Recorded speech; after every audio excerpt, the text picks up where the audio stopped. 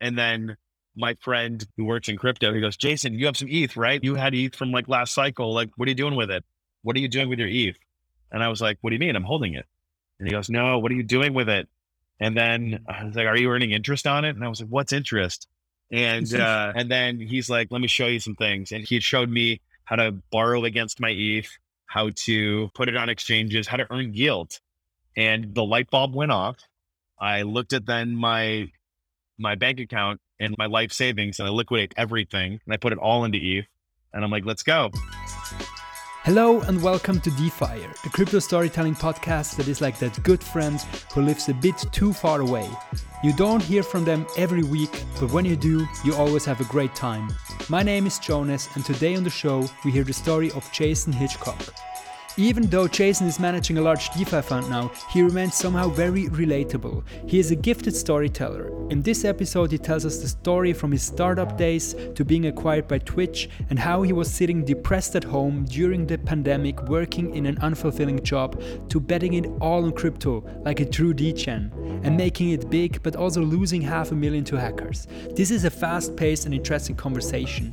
Jason doesn't hold back on details and specifics. He reveals the astonishing amount he made just by farming airdrops and shares his thoughts and tips on what he thinks is the most important for people trying to make it in DeFi. For instance, building a chat group with your friends that have the same financial goals. Our conversation was recorded before the whole Terra Luna debacle, just in case you're wondering, so let's jump right in after I have plugged my job board, that is. CryptoValley.jobs is a job board where engineers, designers, analysts, traders, and community builders can find cool crypto jobs. Full disclosure, I run this job board as a side project of this podcast. So if you are looking for a job or you want to advertise an open position, please go and visit CryptoValley.jobs. And while you're there, make sure to sign up on the email list so you're always informed when new jobs are posted on the platform. That's CryptoValley.jobs. And now let's start the show. I want you to know, Jason, that whatever you say, you have the final cut, so don't hold back. I have nothing to hold back. It will all be pushed forward. Okay, and now imagine your entry music. What is it called? Are you going to play Juice WRLD for me? Come and Go? That's my favorite song.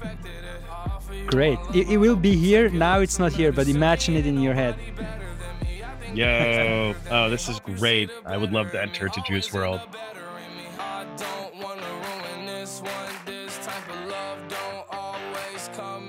Jason, thank you so much to come on the show. Just very quickly, who are you? Who am I? I'm Jason Hitchcock. I'm the founder and GP of 4 Moons. We are a crypto firm that we sub-advise for Kingsley Capital, which is a large crypto hedge fund. So we manage their whole crypto portfolio. And then we also run validators, and we also have our own fund. Prior to that, I spent 10 years working at early stage startups, doing sort of different go-to-market roles. I would build out sales teams, business development teams, customer success teams, growth teams. I worked in mobile gaming and ad tech, e-commerce, years making consumer apps.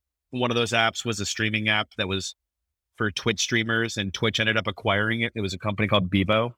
And then I worked at Twitch for about 2 years doing a thing called fandom strategy. That sounds amazing. I would like quickly to dive in just a short story of one of those many things you've done, Bebo. I've seen Bebo has been founded by like this guy, Michael Birch, a British programmer, entrepreneur, and he sold Bebo for $850 million to AOL and then later bought it back for $1 million. So we were the ones that bought that back. This is an interesting story. I just interrupted you. Go on. No, that's what I wanted to know. It's like, tell me more about that story. I mean, it's a crazy story. These numbers are crypto-like. Bebo was like the number 3 social network. They took over Europe. And, at the time, Michael and Sochi Birch, they were running the company. They saw the writing on the wall. They were like, Facebook's going to take over the world. And I believe it was AOL that bought them. And they gave a stupidly high offer, which was $850 million. They would have actually sold it for far less. And so they get this offer, they take it. Great. They exit. Like now they have a lot of money. They start investing like crazy around in all the companies that became the next generation of Silicon Valley. One of the things they set up was a thing called Monkey Inferno, which is an idea lab. What is that? It's a company, it's like a lab that has unlimited funding, essentially. Sean Purry, who runs the My First Million podcast, he was the CEO of that. And then he recruited me to join on the executive team to run like growth. And what we did was we had a mandate of building just apps that a generation of users would use.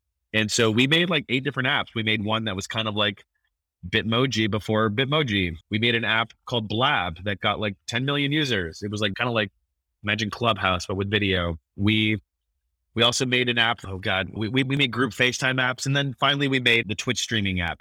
In the time though, while we were doing this, we heard that Bebo was going up for auction. And as it turned out, when AOL acquired Bebo, they did nothing with it. After a few years, they eventually sold it to some private equity firm that also, all they did was slap more ads onto it and like continued to let it die. And we heard it was going up for bankruptcy auction. We sent down Sean and we worked out a bidding strategy, and he then places a bid, and the $1 million bid ended up winning. And so we got Bebo back, and like, we just wanted the name, the page rank of Bebo. It's such a good domain. We got an email list of, millions of names. And we thought we could use this to launch other products. Like surely this brand, we could use it. And we ended up finding out that the person that we bought it from had actually pointed all of the Google like AdSense accounts to their personal bank account, not the actual company bank account. And so we then sued him for a few $1 million for violating their fiduciary duty. And so they ended up having to pay us a little bit more money. And so essentially we got it for free, like plus some. Wow. And then we launched like 5 different products named Bebo. And every time we launched a product, all these British users would show up and be like, can I get my old photos back? And it was great because then they would use the app. And then, the final Bebo that we had was bought by Twitch. So it was like the whole story like went full circle. Wow. And in the beginning, it was just like the social network similar to Facebook. And then in the second round, when you bought it back, you added a live streaming to it. It was never added to. The only thing that was left after Bebo was we owned the IP. And so like there was no more Bebo. We built a completely new product, named it Bebo because we could, used a really great domain. A whole bunch of British people would find it. And that was that. And then we would do our normal thing. I think this is a great name. It's worth it. Definitely. And it also, I mean, for me, what caught my attention is like this crazy difference of price, right? You have like almost $1 billion, 850 million, then you buy it back for 1 million a couple of years later. Does these kind of like numbers prime you to think differently about money and what, like that something can shoot up to the moon, but also crash? That is now looking a little bit from a crypto perspective? That's an interesting question. The honest answer is no. I don't really see a connection between these things because like, it doesn't feel like Bebo is an asset that like you can own and materially have it change your life. Sure, there were 2 founders that owned that and they had to build that startup, and it, didn't just go parabolic. Like that was a long journey, and then they got like an offer. Like I feel like parabolic is like a tracked asset that is priced and like you're watching it sort of move up in valuation, and it doesn't feel like a very tradable asset. So I get where your question is coming from, and I'll just say, no, I don't have those feelings about it. Oh, no, that's good. And speaking of assets, when Bebo got bought by Twitch, I believe it was also a little bit the human beings working there, especially the developers, etc., were also seen a little bit as assets, right? It was not necessarily because like this app was so good and had so many users. Is what do you call that? The acquihire. Yeah, it turns out we had a fantastic, streaming app, but we didn't feel like we had product market fit with a certain type of user, which was like new streamers. And we didn't actually think that was a good market to win. We were trying to move upstream and figure out how do we win all the streamers.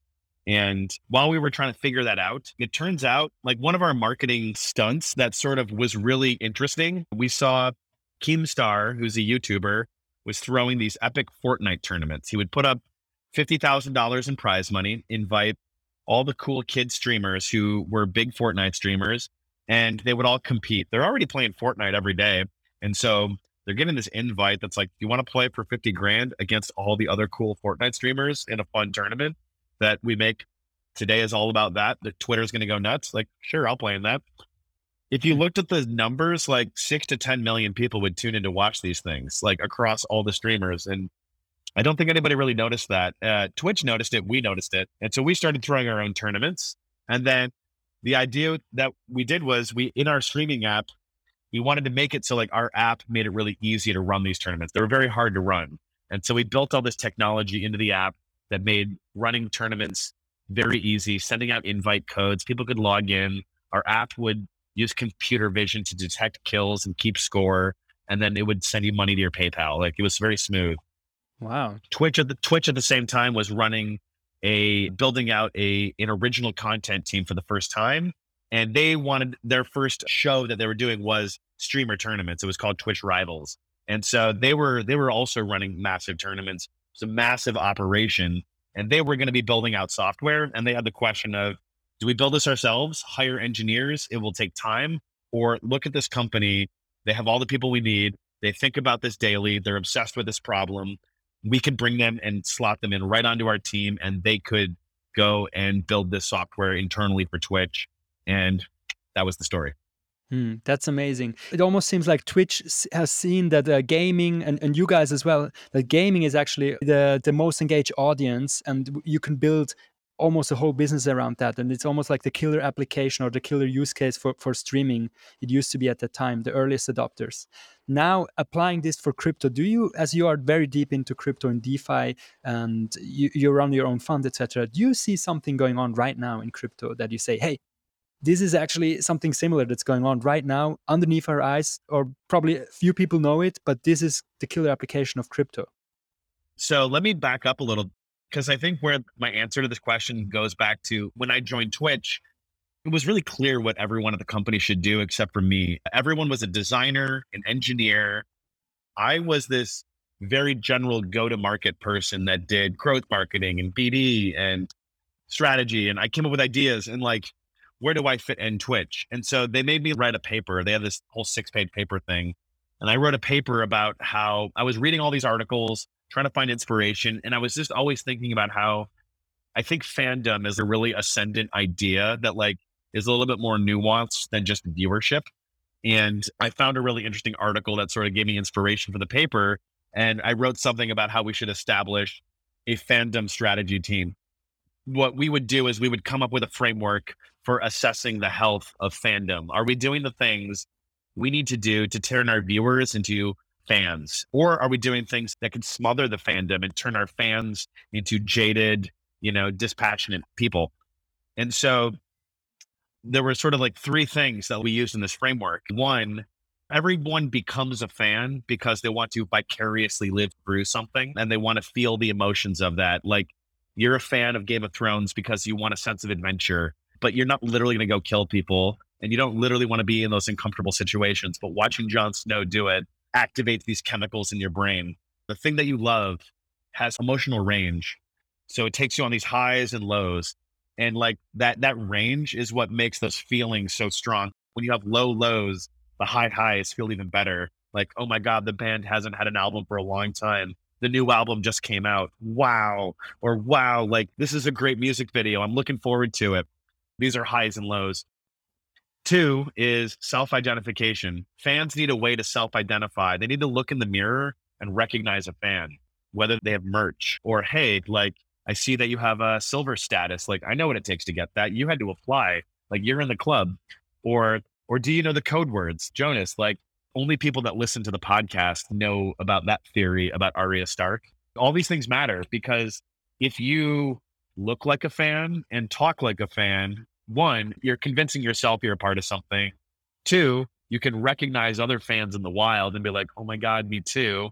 3, you can advertise to other people that aren't in the fandom. Yo, are you like us? Like, maybe you should join this fandom. And then finally, the last thing is social connection.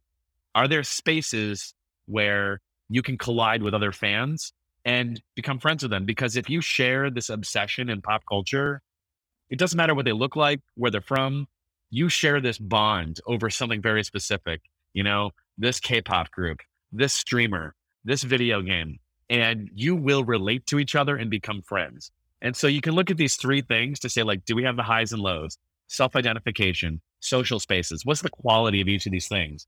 And so now fast forward to crypto, I am seeing fandoms around apps, and it's completely new. I've never felt strongly about using Uber or Airbnb or Amazon. I use them, okay? But you have these protocols that are open source. All the information is completely out there. Everyone can learn. If you're using, Curve, a DEX in DeFi that trades stablecoins, you can learn everything about it. These protocols are companies. They have roadmaps. There's milestones. There's key events. And they all have tokens. And so there's a range of ways to participate in a protocol. At a bare minimum, you could say, oh, I learned about this. I'm interested. I will just buy the token. And maybe that's all you do. And now you're invested in it and you care about it and you're emotionally going to be following it. All these things you start to see in the Discord, familiar faces, and you see on Twitter, people talking about it. And suddenly there's a fandom that kind of we all are in this together. It's kind of weird because these things are happening around really boring financial apps, and it's real. I can tell you, I don't like finance. I can't believe I feel these feelings. It gets me really excited about when there's going to be applications that are not finance, that are all the other things I love in life. We're seeing it with games. New feelings are being created in this world, and I'm really excited about it. I'm excited to see more fandoms emerge around software because those feelings are really intense. And I think life is about feelings. Mm-hmm. So that was a long answer, but I wanted to package it like that. No, that's great. I should go into your past and kind of want to fill in this gap between when you started there at the startup and now being kind of like a big hedge fund manager, so to say.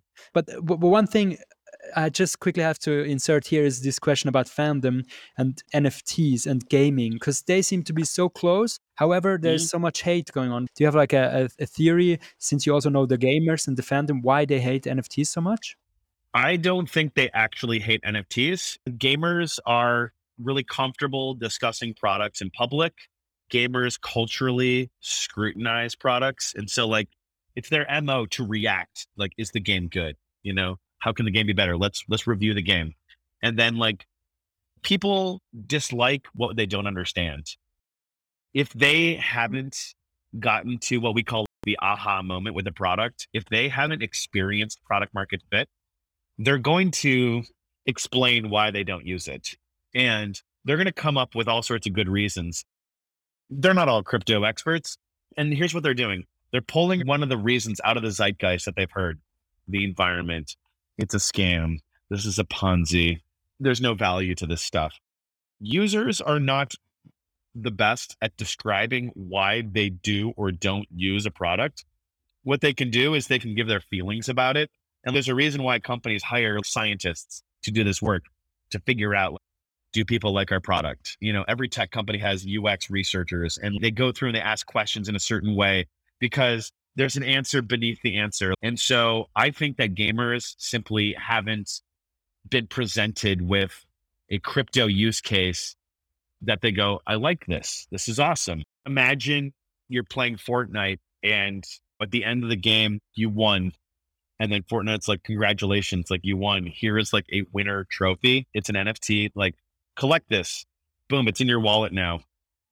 And suddenly this activated perks in the Fortnite universe. If you go to the website, they detect it in your wallet, discounts. They airdrop you V-Bucks, their in-game currency, every month, just because you have it in your wallet. And by the way, because you keep winning, these perks compound. You get more V-Bucks. You get more discounts. Maybe when you get 100 winner trophies, you qualify for the Fortnite tournament.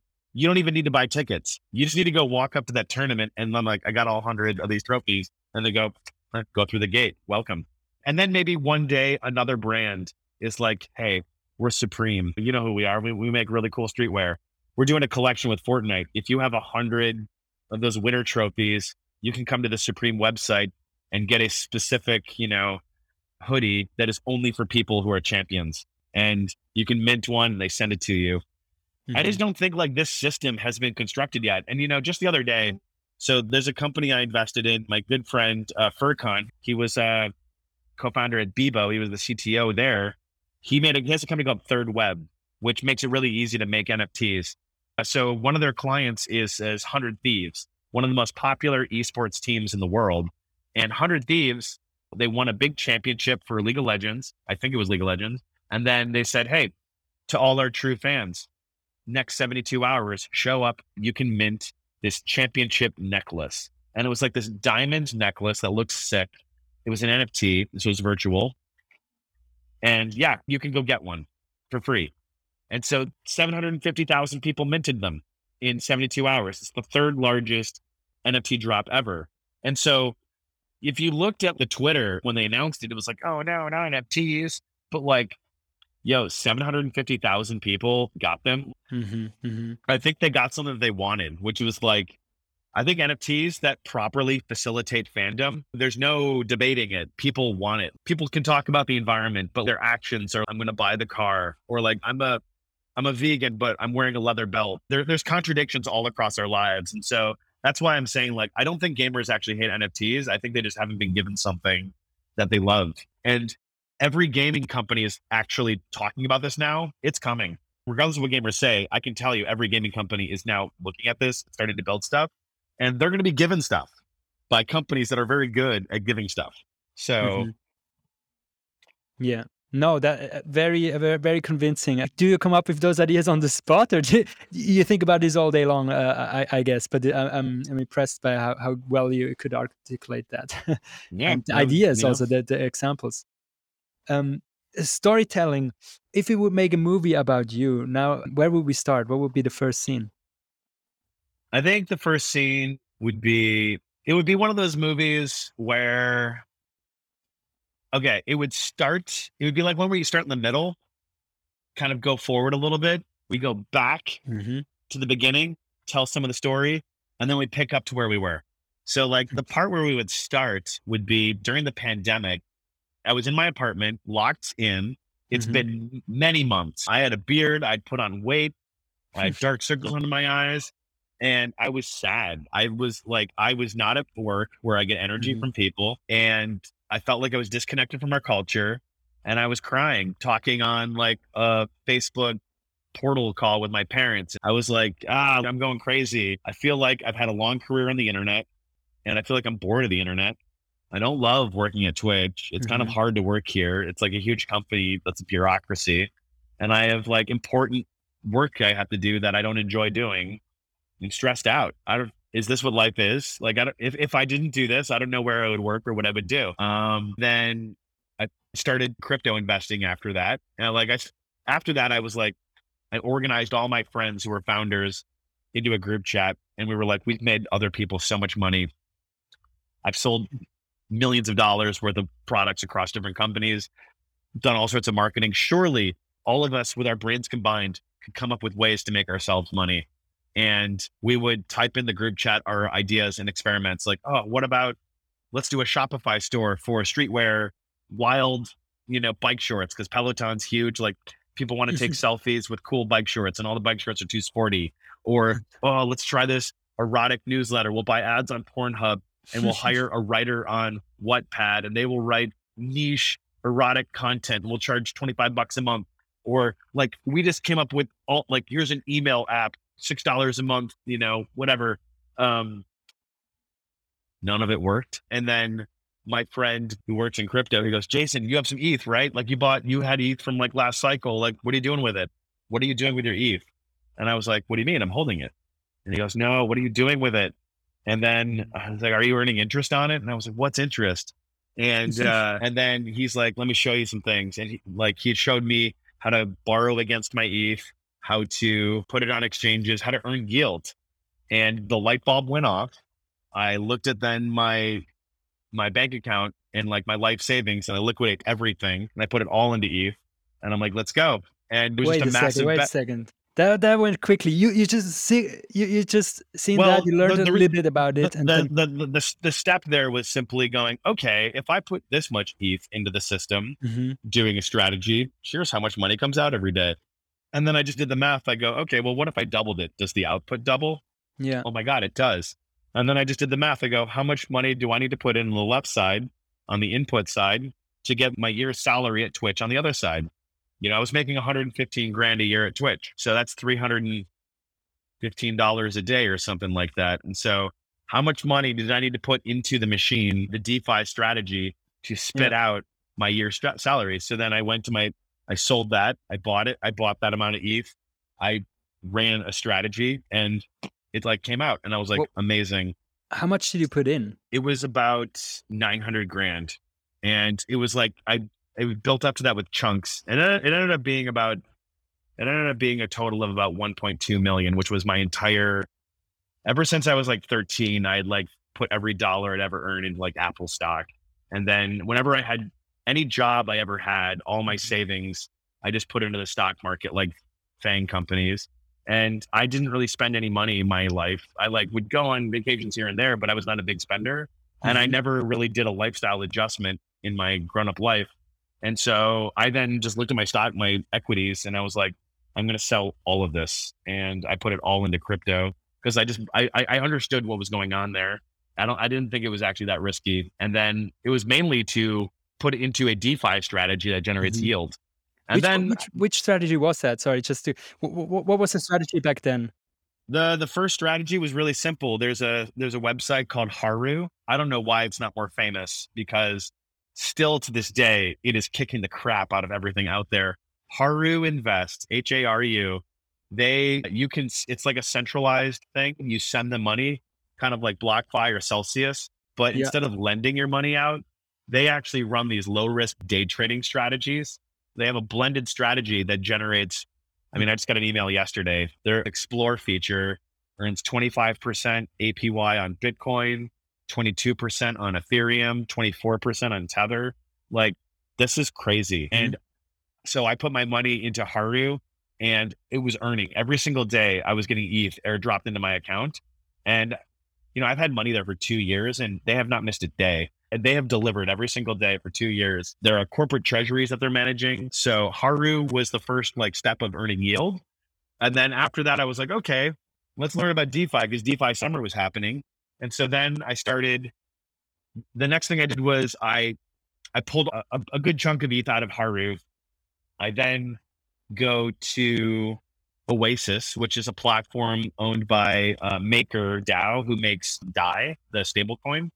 And on Oasis, you can collateralize your Ethereum and then you can mint DAI. It's over collateralized loans. So, if I'm going to make up a number, if you put on $200,000 into Oasis, you could mint $100,000 worth of DAI. And so I put it all onto Maker. I minted several $100,000 of DAI. I then did something risky here because I'm learning how this works. I'm going to be making some boneheaded moves, although I swapped it all for this token called the Farm token by this platform called Harvest Finance, which is a fork of Yearn. And then I put it all there. And what's interesting is Harvest is it's a yield aggregator. And so Harvest plugs into tons of DeFi protocols that are earning yield. It plugs into Curve, Uniswap LP positions that are popular like DAI ETH. It plugs into Mirror protocol, all sorts of protocols. It takes basically your money and it distributes it across a strategy. And then every day it's harvesting the yields and returning the money back to the farm token owners. And this was me first learning about like, well, how does it earn yield? What's it plugging into? How do those things work? Where does the yield come from on those things? And like from that, I learned all of DeFi basically, like how it all worked, how do exchanges work, how do lending and borrowing protocols and money markets work, how do insurance protocols work, how do token emissions work, why do they happen? And along the way, I was like earning like really high APY on farm. Like it was like 300% or something like that. And so I was earning a bunch. And then I took a bunch of my earnings after 3 months, paid down my debt that I like took out initially so I wouldn't get liquidated. And then I essentially bought the farm. I then took my farm tokens that had like appreciated and I like exited farm because I was like, there is no way the first thing I'm trying is like the right thing. That was Mhm. like my like you're born in randomly in the animal kingdom and I discovered which animal I was and it wasn't like the lion. It was just a random animal in there. And so I'm like, all right, let's go on a journey to find like what is the optimal portfolio for me to hold in DeFi. And that's going to be like a mix of which tokens do I trust that are going to appreciate and generate high yield to maintain that sort of like, I'm no longer working my job. I need to maintain like a certain amount of daily yield.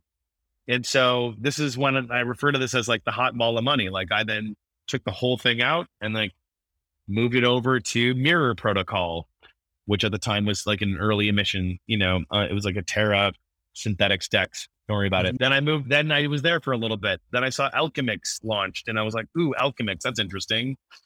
I love that protocol. Then I moved it all over to that. And then since then, like I moved it all around. I have now settled my whole portfolio onto just a few tokens that have hit my sweet spot, which are like Luna, Convex, and Osmosis. And I've like, since like since last summer, I've literally just consolidated this portfolio down to these three things. And I'm just compounding every day like crazy. Wow. I've been there at DeFi Summer looking at it. But for me, the risk was always so high. I mean, understanding where the tokens come from is one aspect, but then the other thing which I cannot assess is like, is it safe? Is this smart contract written safely? Because there's so many exploits, and it just seems so ridiculously scary to do that. Did you ever have like a scary click or thing that you afterwards would just say, hey, this was really I shouldn't probably have done that? It's very scary. I remember doing large transactions that are hundreds of thousands of dollars or more, millions of dollars is terrifying. I was hacked early on. Someone stole $500,000 from me. It was terrifying. How did that happen? I don't know. I think my theory is it was social engineering, or maybe I downloaded malicious software onto my computer and something piggybacked onto my transactions. To this day, we don't know. I've worked with researchers to try to figure it out.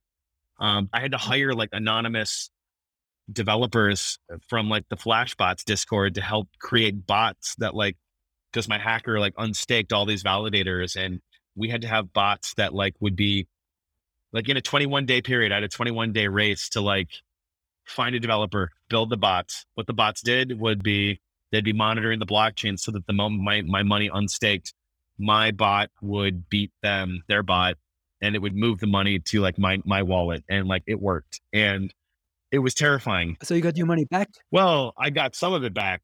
They successfully took a chunk of my money, and then they sort of in slow motion were trying to take other stuff, and I magically like beat them. And like, it was incredibly dramatic. I could go back to that moment when like we were waiting for the moment that it unstaked and the bot would activate. We were all like looking at the computer, like, is this going to go to my wallet or their wallet? Who's it going to be? And it went to mine, and like, we all celebrated, and it was crazy. So let's see.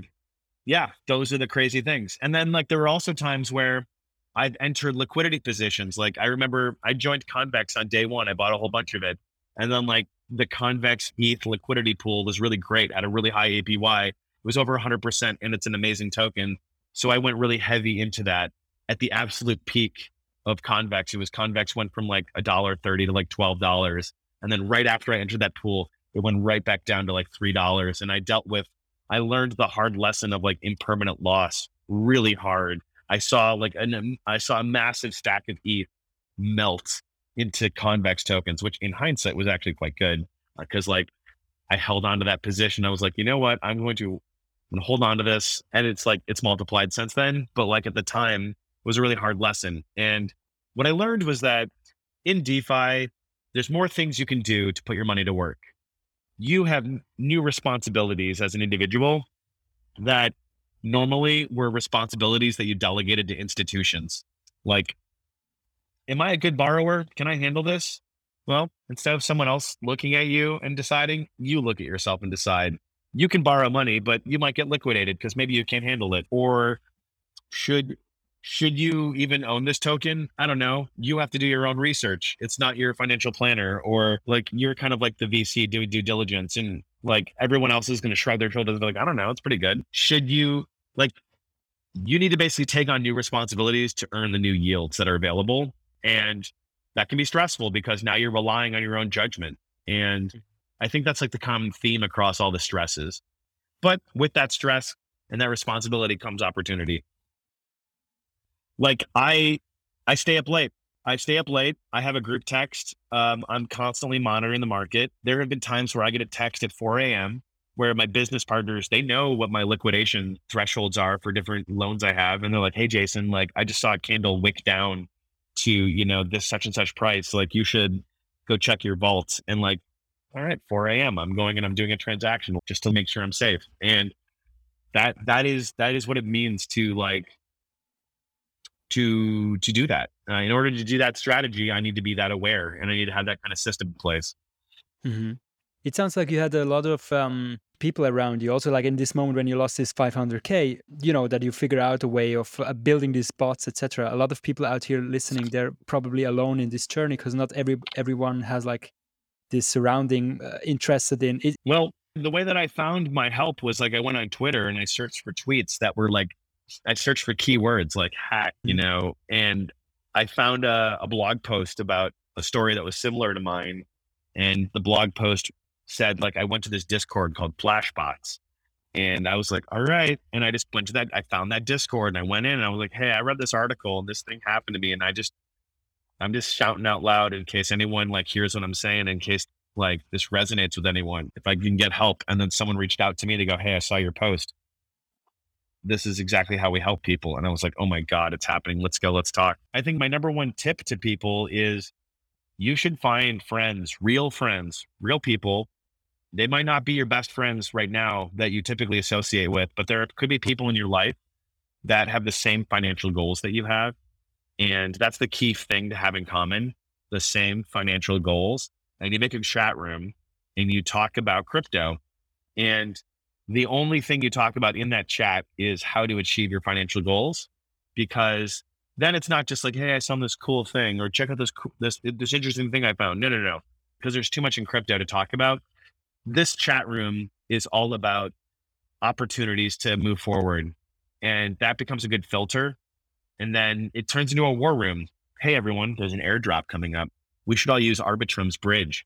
Like, here's like a list of bridges I made that like don't have tokens yet. Let's all just use them. Hey, there's a new money market launching on Terra. Money markets like Aave and Compound like did really well on Ethereum. Maybe the one on Terra will do really well, like Mars Protocol and Anchor. So on and so forth. You end up having this conversation, and that's how you sort of like move around DeFi, and you end up finding positions that you're excited about. You have a bunch of brains looking at it, and then maybe someone's like, "Man, that's someone who's really great. I'm including them in our group. They're one of us." And like you've added a new brain, and the surface area that you can all think across expands. No, that's amazing. And you mentioned the airdrops, and I think that they have been important for you, and you had some amazing success with airdrops in the last years, right? I think, and yeah, me and anybody else who was, screwing around DeFi during DeFi summer, like when I first started doing crypto stuff, everyone was earning airdrops from like stuff that I had not done because like it had already happened. And I was like, oh man, like I didn't do the things to earn the airdrops that everyone's like getting so much money on. Like I missed the Uniswap airdrop and I missed DYDX, but I just kept doing stuff. And like I just kept getting airdrops because it turns out this is like the best form of marketing. And so if you do a bunch of things and you put your, some behavior on the blockchain, think about it. Like if you're a protocol and you're like, well, airdrops are a great technique. We're a financial tool. Who should we airdrop our tokens to? Everyone will always answer the question with people that have done something that is connected to what we do. I think those people would be interested in learning about us. Anyone that's ever borrowed money, we're going to send you our tokens. Anyone that's ever bridged tokens to anywhere, we'll send you tokens. This is so common.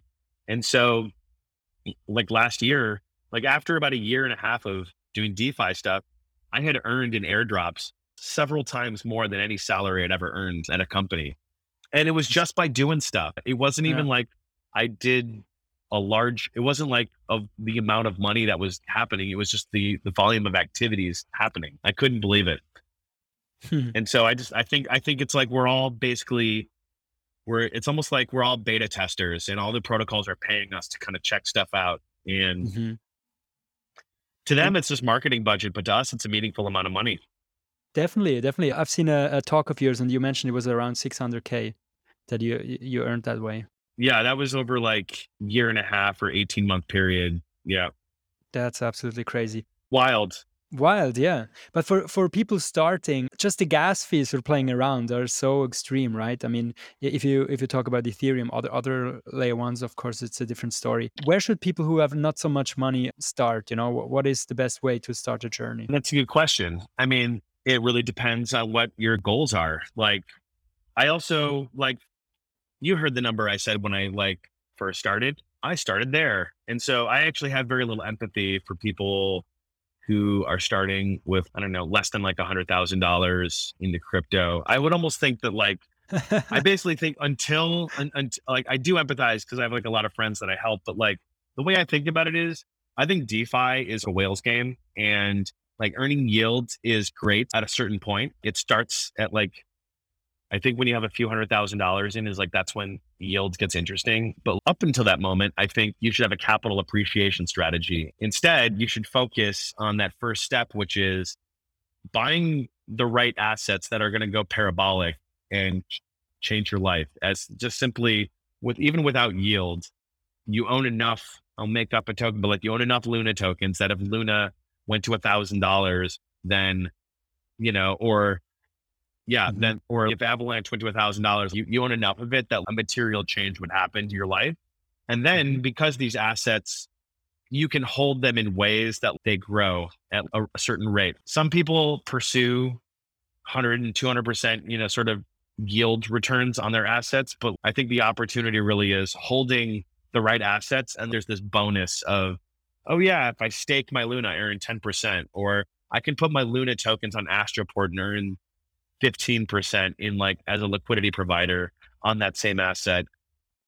mhm. Like that 15% is not like, it's not going to be life changing, but it's going to be like this nice bonus on top of your asset. And so when you say on the gas fees, I don't really think that, I don't think really anybody should be worried about gas fees from an investor perspective, because either you're not a whale investor and therefore you shouldn't be doing a lot of transactions. You should just be buying and holding, of which you don't even need to be using DeFi. You can be going onto a central exchange and buying the tokens that are there. Like you can buy Luna on Coinbase. I'm not recommending, by the way, that people buy Luna. Like this is not financial Mhm. advice. And then whales, I think up to a certain point, they can go do stuff in DeFi and it doesn't matter because the earnings that they're going to get from every click completely outweigh the cost of that click. Mhm.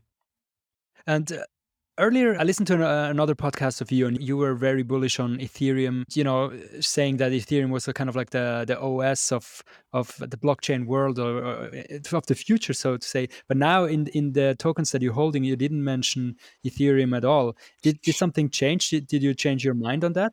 Nothing changed. I think Ethereum is going to be like iOS. It's basically like the operating system of like of crypto, and like every other blockchain will bridge back to it. And it's going to be like this base layer. Like it's going to be mainly used by computers, I think, in like epic whales as like one day gas prices will go through the roof even more. So that's that. And then there's all these other blockchains that have product market fit that are exploding and are earlier on the risk curve.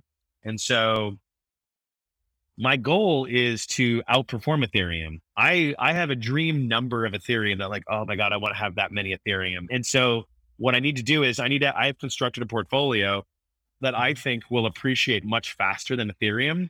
And then one day I will swap all of it back into Ethereum. That's my grand plan. And so I it's like it's out of love of Ethereum. It's like I'm going on a quest to go get my golden cloak. I'm gonna go get the crown. I want all this Ethereum, and so that's why I have Luna, Osmosis, and Convex. Osmosis and Convex both have a tremendous amount of yield for different reasons, and I think they're gonna both appreciate a lot. Osmosis as the DEX of Cosmos, very aggressive founder, shipping a lot, tons of TVL. They're just doing great, and everyone loves them in Cosmos. Convex is sort of like a key token in the curve wars. It's earning this thing called bribes. And I think bribe revenue is going to go up. I think it's very scarce. Every token that is listed on Curve needs to own Convex in order Mhm. to get liquidity, blah, blah, blah. Google the curve wars. And then Luna, a token that's designed to go parabolic. As more UST is printed, it's like the number 4 stable coin, the fastest growing stable coin. An equal value of Luna gets burned. And if you Mhm. believe in a future where there's going to be more stable coins, that means like more Luna is going to get burned and Luna is going to go parabolic in price. And so these are the bets I'm making. And if those bets are correct, I think they're going to outperform Ethereum. And then I'll be able to rotate or take the yield I'm earning and buy more Ethereum one day. But the way I think about it is I want to get the machine to a certain size where either I'm earning enough yield that like I could, over a predictable short amount of time, buy my stack of Ethereum and then I have both, Hmm. or this gets valuable enough that I could rotate it back. And why this stack of Ethereum? Why do you keep that? You know, like instead of buying now Ethereum and staking them, why do you want to have this stack of Ethereum? Because once I guess the other ones are going up as like parabolic. It's almost like when you build a company that you want to be super rich, and once you are rich and you sold the company, you have this money, and then you have to put it back into the system. You're not just holding the money, right? You will do something with that money. I just think that Ethereum is a safe asset in crypto. It is resilient. There's tons of projects on it, tons of developers. It's years ahead in terms of its ecosystem development and capital formation around it. It's the smart contract platform that everything is bridging back to. And so these other assets I'm describing, I think, are just riskier. And so, I mean, the dream is to have a certain amount of Ethereum and a certain amount of stable coins. And and this certain amount is an amount where I'm earning yield on those stable coins that materially funds my whole life. And so like I've got, the S&P 500 of crypto, which is Ethereum, which everything is built on top of. And then I have my bank account, stable coins, which are also generating yields that fund my life. That is the goal. Hmm. And the way to get there is with this car that is, driving at a certain speed, because I currently don't have my gold portfolio, but I'm driving this car there, which is made out of other tokens that are driving faster.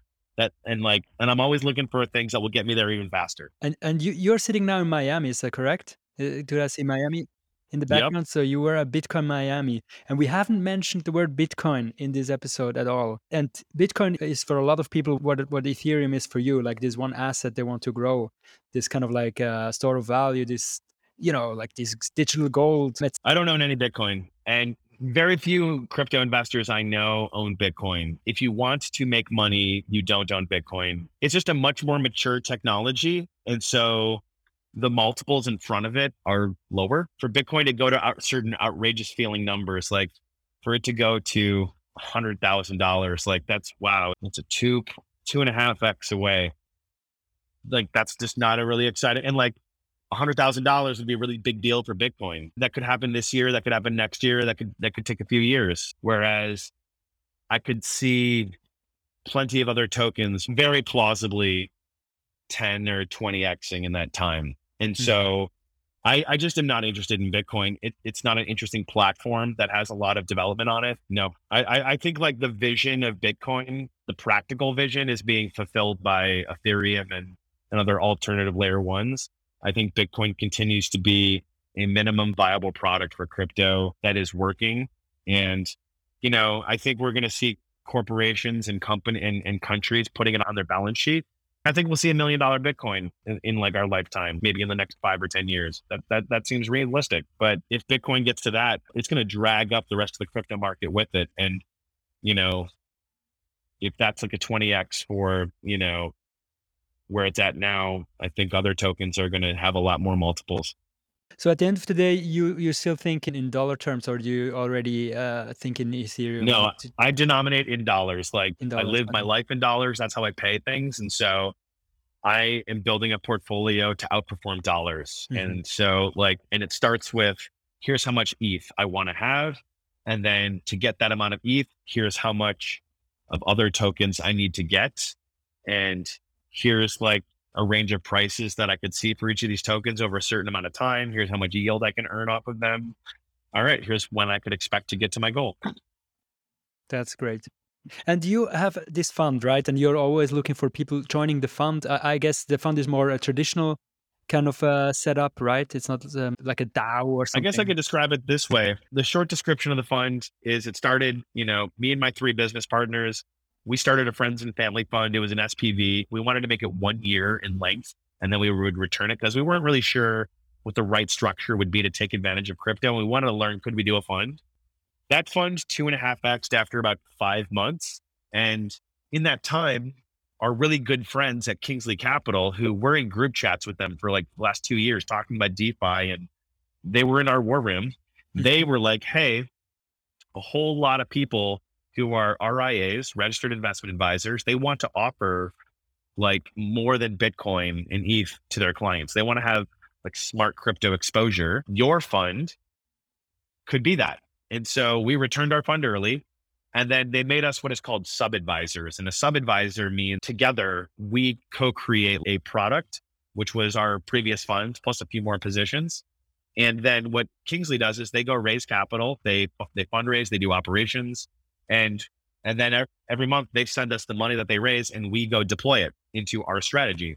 So we're like advisors, if you will, and which I think is great. Like we get to remain independent, but we get to work with them, and we run the strategy, and it's our strategy, which we've been doing before. And because we have more capital, it can be it's a fuller strategy. Whereas with $2.5 million, we're throwing darts at like, okay, these specific tokens, like we can't afford more. Now we can have a much fuller point of view that we have on crypto, so we're more excited about it. And if anybody listening is curious, like, you know, you have to be an accredited investor. It's a $100,000 minimum. We accept people from anywhere in the world. So we can also accept LLCs, IRAs, individual contributions, and the fund is completely liquid, meaning you can withdraw anytime you want. We will give you your money back. You can redeem it. It's your crypto. And lastly, the fees are, it's 2 and 20. There's a 2% management fee. And then we do a 20% sort of on the profits based on a high watermark. So yeah, it's very traditional. All right. But I would say that this is for people who believe in crypto. They're excited about like DeFi stuff and a lot of the stuff I'm saying, but they feel like I can't do this. Like this guy pays attention to this every day. He's in Discords. He's doing it 24/7. He's obsessed with it. I agree with him, but like, I don't want to do it myself. I have other interests. This is kind of who that fund is for. Great. And people who are interested can get in touch with you through Twitter, or what is the best way? You can either DM me on Twitter. I'm Jason Hitchcock on Twitter. I've got a meeting link in my bio on Twitter. You can schedule a meeting and we can talk about this fund, or you can email me at jason@defimoon.capital. That's jason@defimoon.capital, DEFI. Great.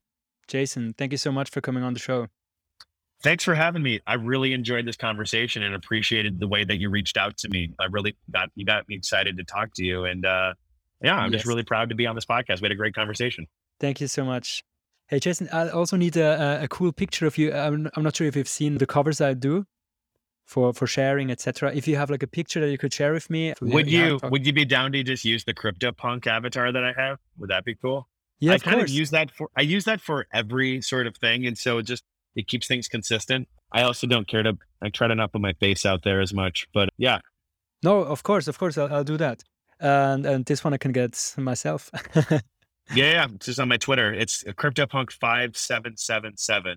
Okay, I'll check it out. This was super fun. Thanks for having me on. I thought you did. I thought you were really well prepared. And this was I've done a bunch of podcasts. This was a really well done one. So my experience was really good. I felt like you asked fun questions that I enjoyed answering, and you had good follow-up.